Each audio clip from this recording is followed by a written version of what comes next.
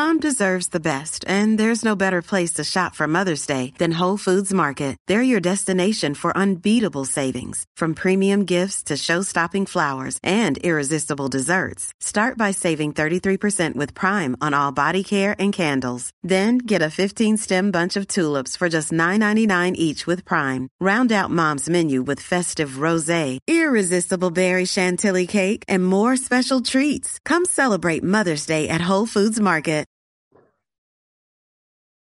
What is going on, friends of the Rock Me Cast? For this episode, we're going to cover part 2 of the New England Journal of Medicine journal article called Calorie Restriction with or Without Time-Restricted Eating in Weight Loss. It's one of the most significant studies that's been done on the efficacy of intermittent fasting, probably in the last 35 years, maybe even ever.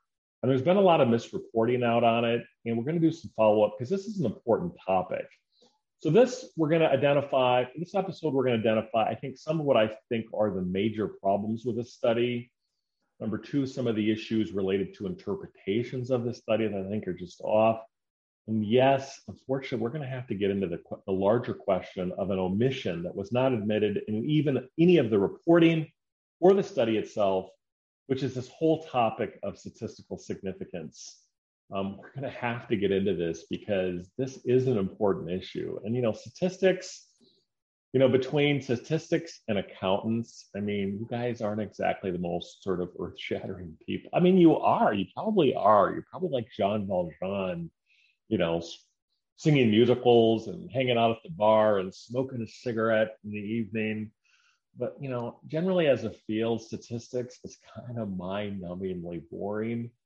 And so was accounting. And so, I hate to be hard on you as a field, but it kind of is, a boring topic. But it's an important topic because I think the New England Journal of Medicine, unfortunately, by publishing this study, I think they've done a lot of damage out there, especially because I don't think it really has the proper caveats. And unfortunately, the New York Times did a horrible job in its reporting on this study, as well as one of the leading researchers, Dr. Ethan Weiss, who's a doctor of nutrition, University of San Francisco, a super smart guy.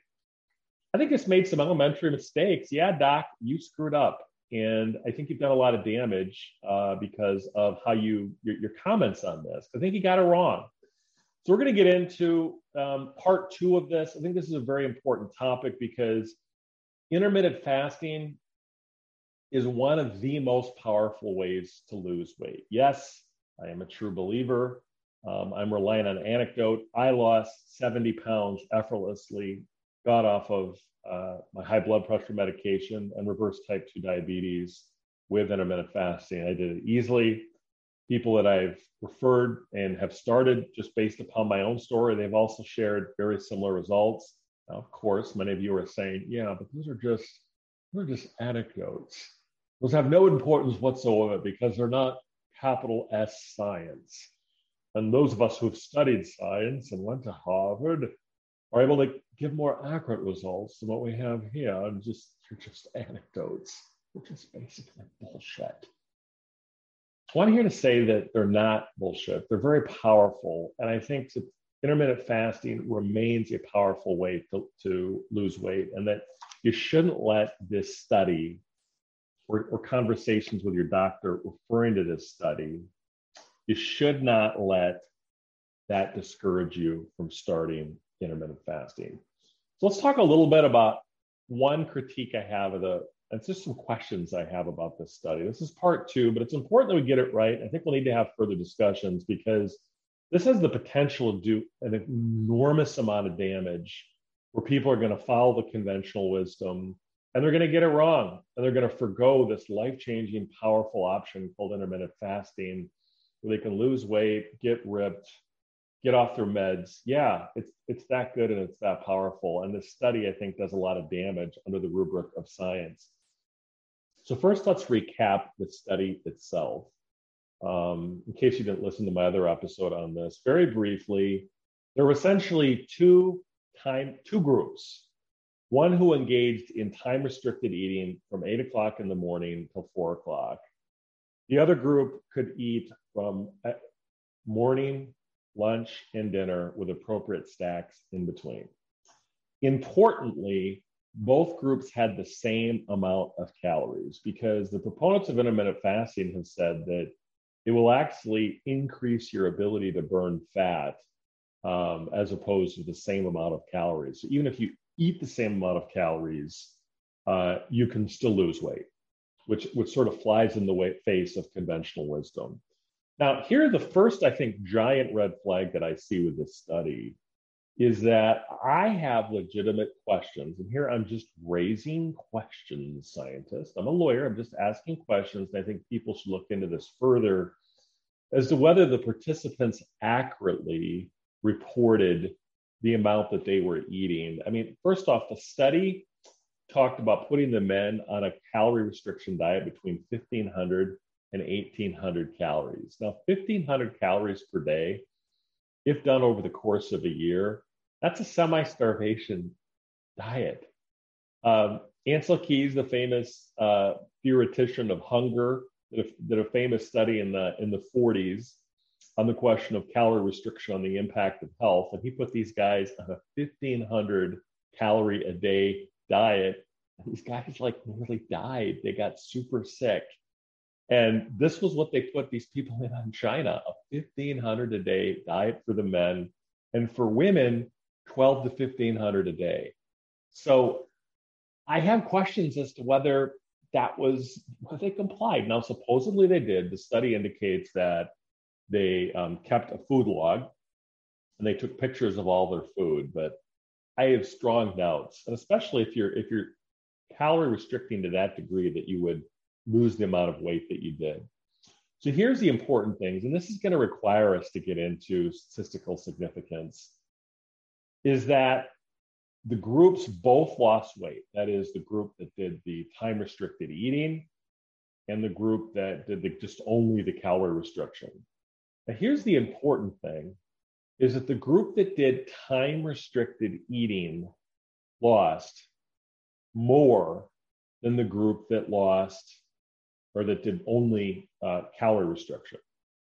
To the tune of, over the course of a year, 1.8 kilos, or about 4 pounds of body weight. And over the course of a year, they lost about 1.4 kilos, or 3 pounds of fat. Now, that was not considered statistically significant. And this is going to require us to get this rabbit hole of statistical significance, because I think the New York Times, when they did the reporting on this, omitted any controversy associated with statistical significance, and more in particular, the p-value.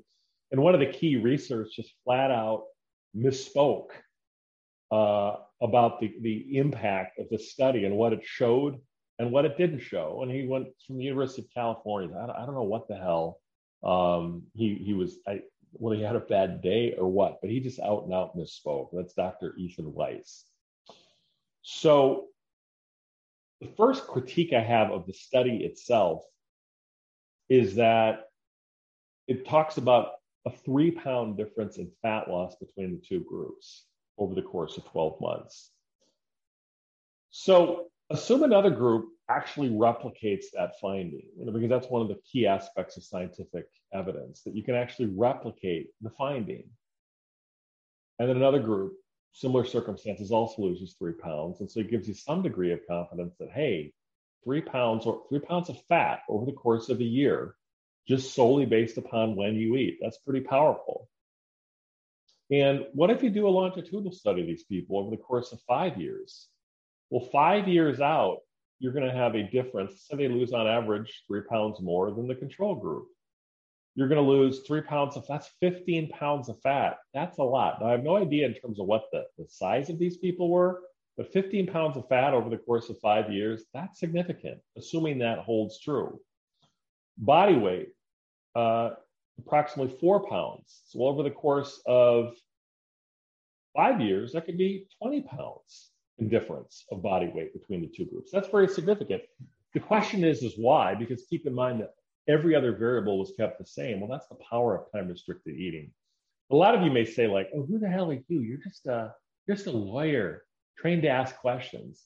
Well, yeah, I'm going to be reviewing a book. I'm going to hope to get him on my podcast. Dr. Mark Madsen, Johns Hopkins University, who recently published a book, March of 2022, on the power of intermittent fasting. He's freaking smart too. He did a lot of peer-reviewed studies. And so there are a significant amount of scientific support for the question of time-restricted eating. So this gets into the reporting on this. And I briefly mentioned this in my other podcast, but the New York Times botches this article. And as an institution, I don't know whether their ad revenue is down or whatever, but the New York Times botched reporting on this because they misreported what essentially statistical significance is and is not, the controversies associated with statistical significance, and more in within the statistical community. And we'll get into the article on that and the reporting on this. So the article basically says, it says that it says, and this is the title of the article, it's called "Scientists Find No Benefit to Time-Restricted Eating, Gina Kolata." That quotes Dr. Ethan Weiss. Now, many of you are probably like, oh my God, didn't you just do a podcast on this? Aren't you just replicating the podcast that you just did? No, because we're going to do a deeper dive into the question of statistical significance. And that's where essentially this article really gets it wrong. Okay.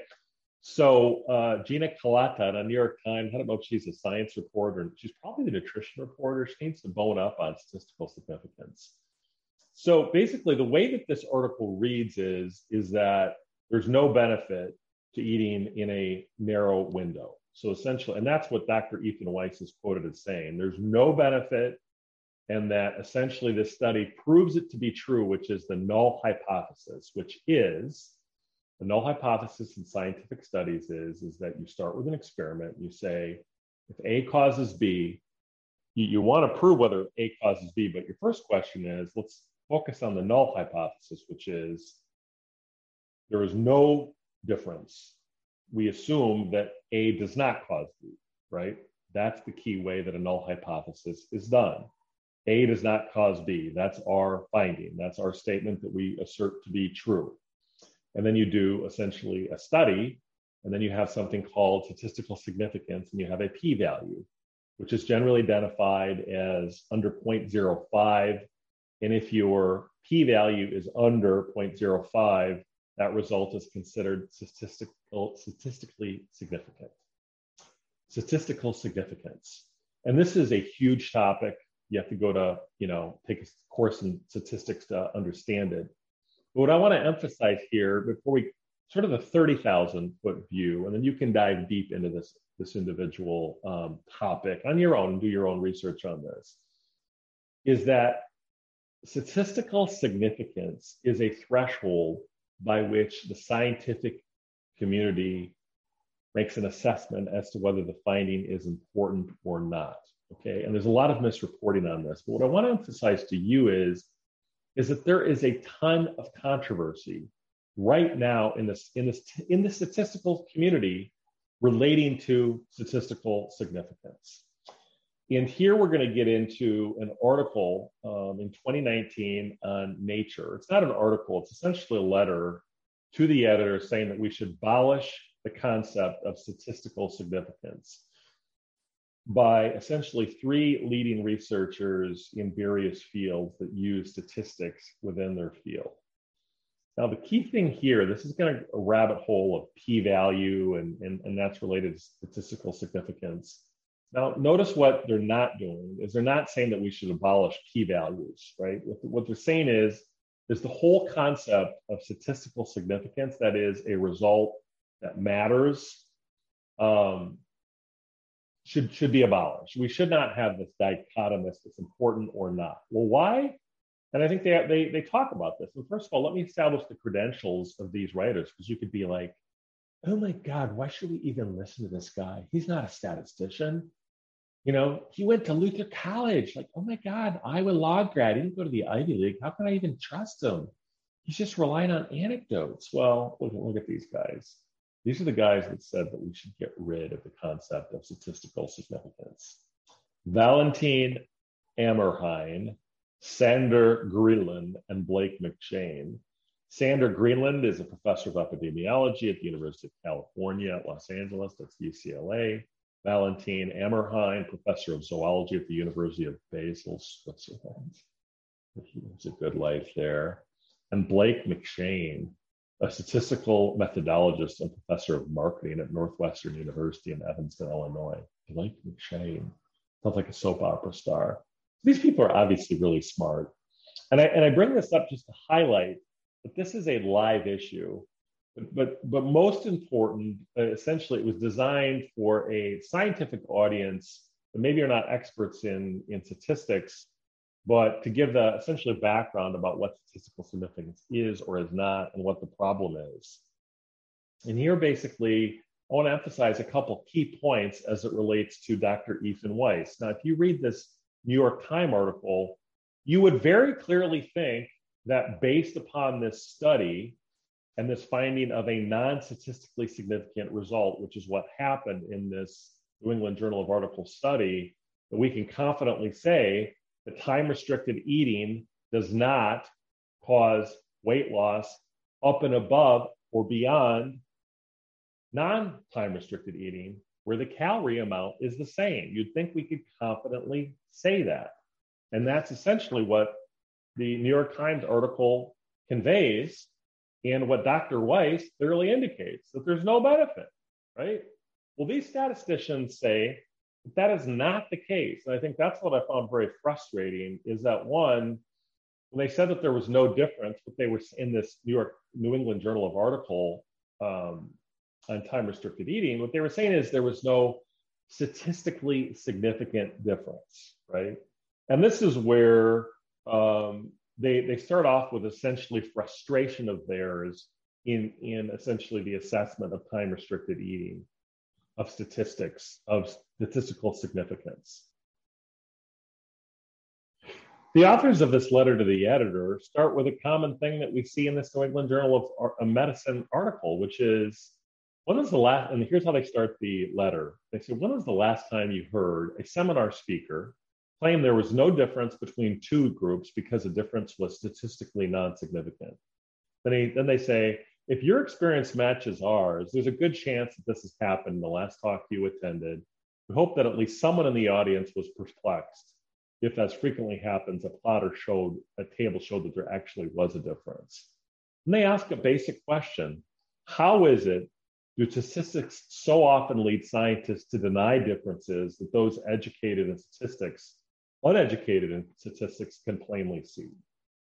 So this gets into what we see in this article on time-restricted eating, where there was a difference between the two groups to the tune of 4 pounds of body weight and to the tune of 1 point or nearly 3 pounds of fat over the course of a year. I don't know what these participants were doing, but I'll just say anecdotally, it totally does not match my experience. And for those of you who are saying like, oh my God, this guy, he's just N01, he's just relying on his anecdote to try to override all this other stuff.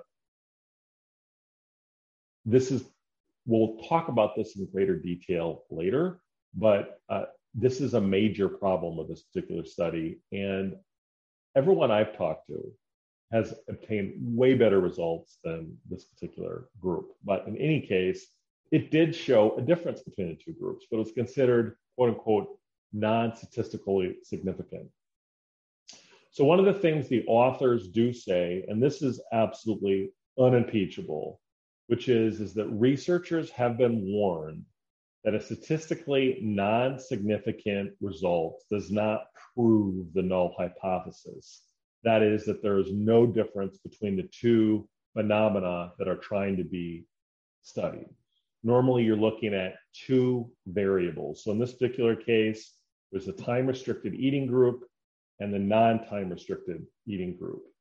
The fact that the time-restricted eating group, there was no statistically difference between that group and the non-TRE group, or non-restricted eating group, does not allow us to essentially establish that the null hypothesis is true. Now that's really confusing. Okay, so this is like, This is like being a lawyer, like, oh my God, can I restate the question?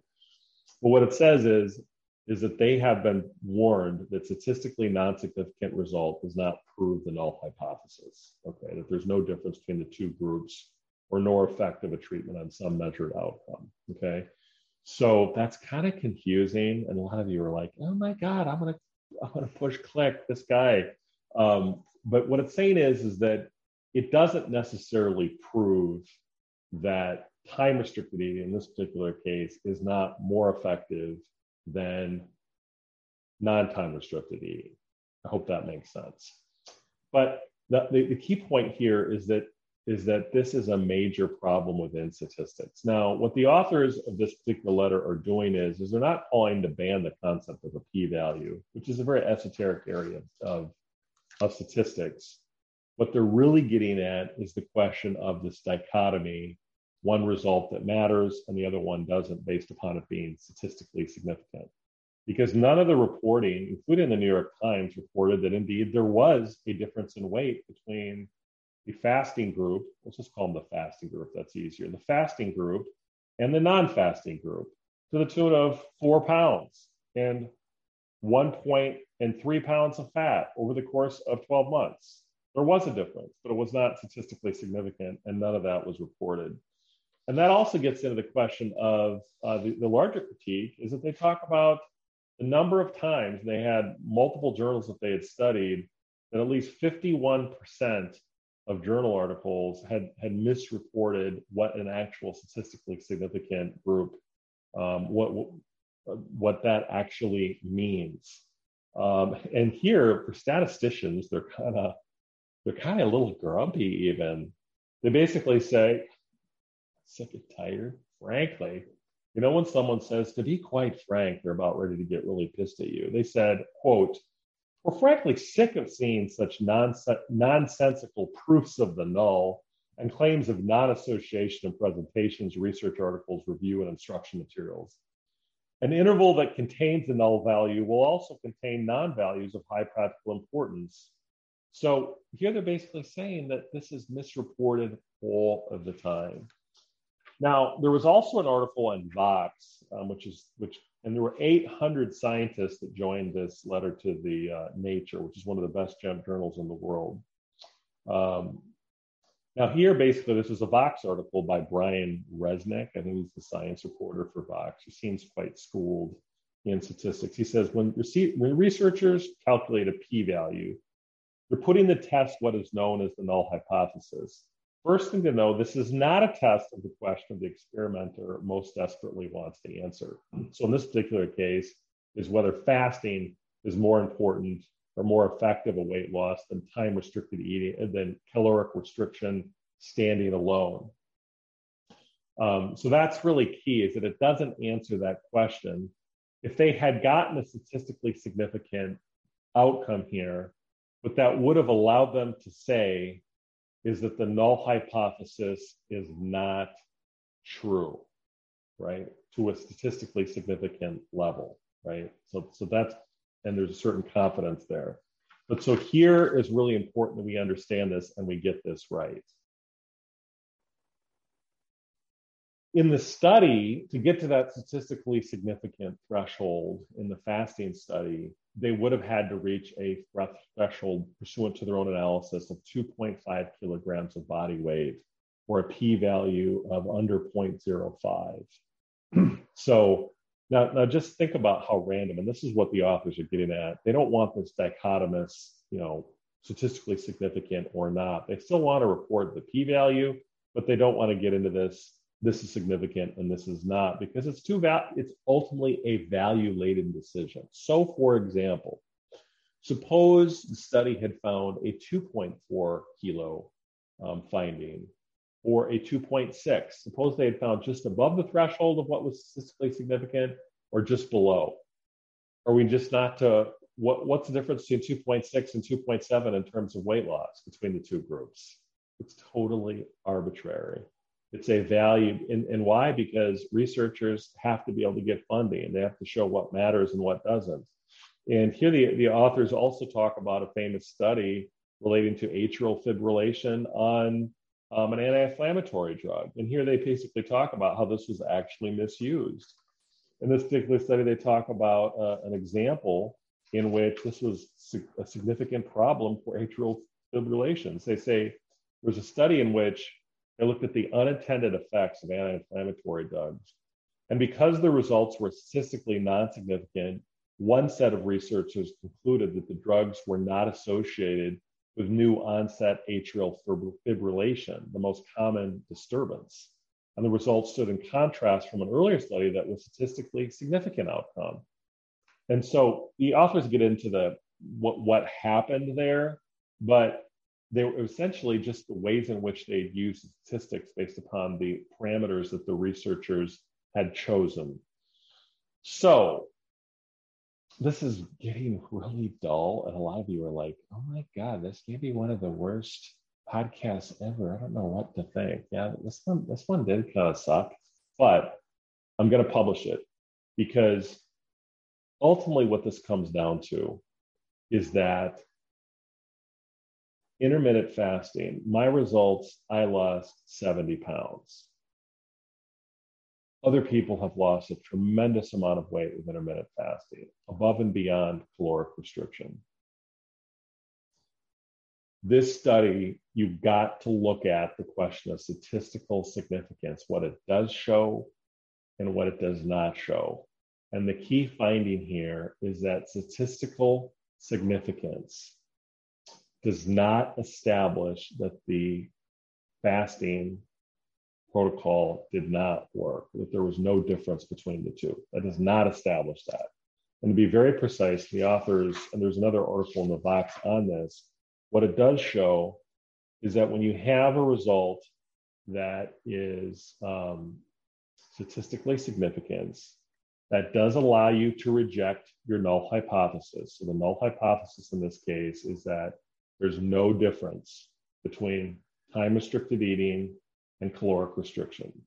A statistically significant result in this study would have allowed us to reject that. But that would have been indirect evidence to reject that.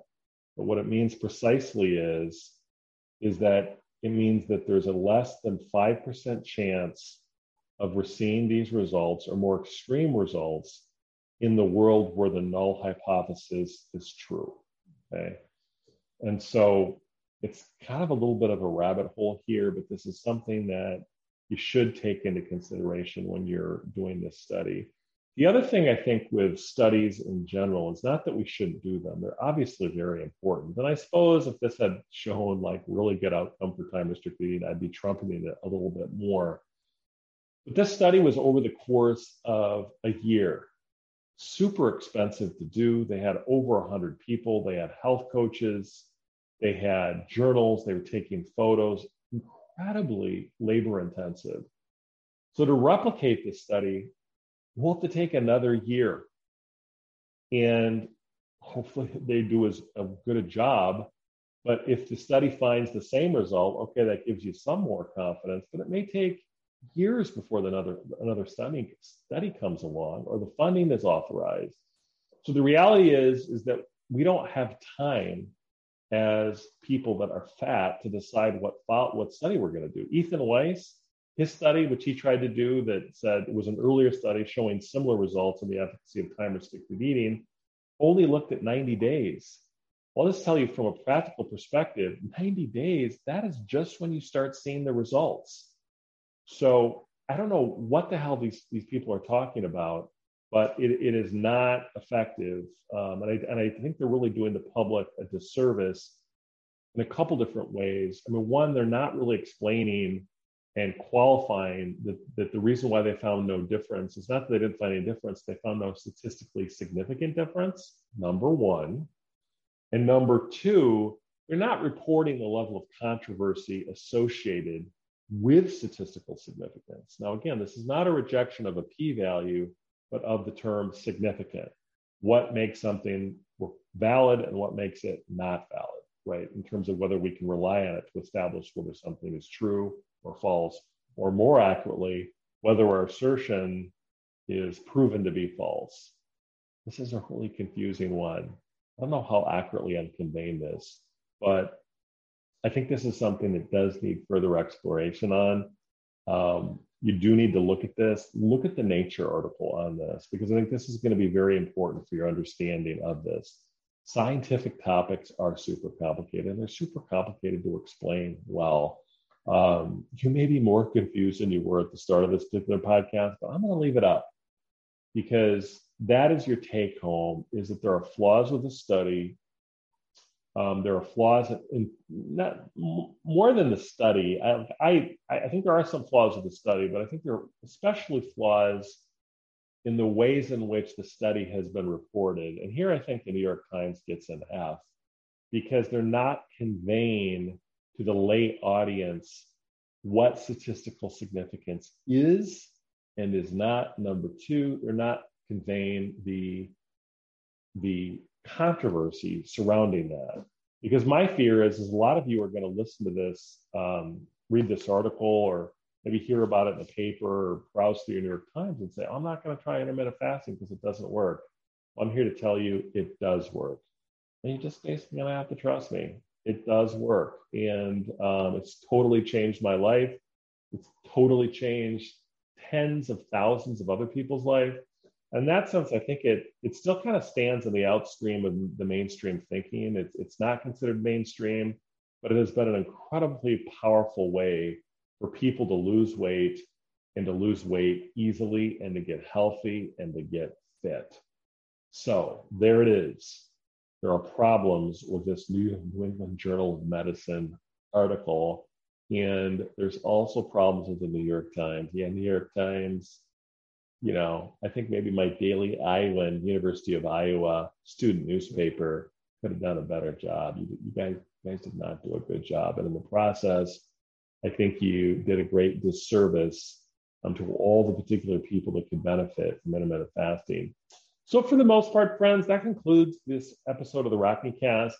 I'm not going to be like Thomas DeLauer and saying like, well, this study says this and this study says that.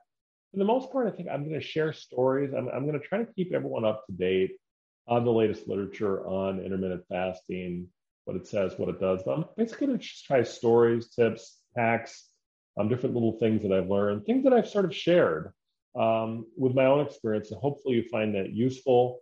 Although this is sort of evolving into a fasting podcast, I'm still going to do other topics from time to time. But I think this is really, one of my passions. And I really want to share with you how powerful it is and also other people's stories. One key finding, though, of this particular study is that they certainly didn't find it was any more dangerous than just caloric restriction. Right? That seemed to be very clear between the two groups. So should you fast? Absolutely. It's more powerful than just sort of a cognitive hack. But we'll do that too in terms of even within the conventional wisdom, why it works so well. And why I'm frankly shocked that these participants only lost 17 pounds over the course of a year. That sucks. I lost like 60 pounds in a year. It was healthy weight too, and I've still lost that. So I don't know what the hell they were doing, but I don't think they really knew what they were doing. Maybe they didn't do it right. But in any event, friends, infinite gratitude. If you've been here this long, this is kind of a tough one to do. It's a very complicated topic. Hopefully I conveyed some aspect of that to you. But do continue to tune into episodes of the Rockne Cast. Check me out. Hit the subscribe button. Check it out and give me positive reviews on Apple, Spotify, all places where podcasts are heard. Subscribe, share. If you don't like it, great. If you do like it, let me know. rocknecast@gmail.com. I'm going to continue to do a lot of episodes on intermittent fasting. And I hope you continue to stay tuned to various episodes of the Rockne Cast. Thank you so much. Infinite gratitude to you. Until next time on the Rockne Cast.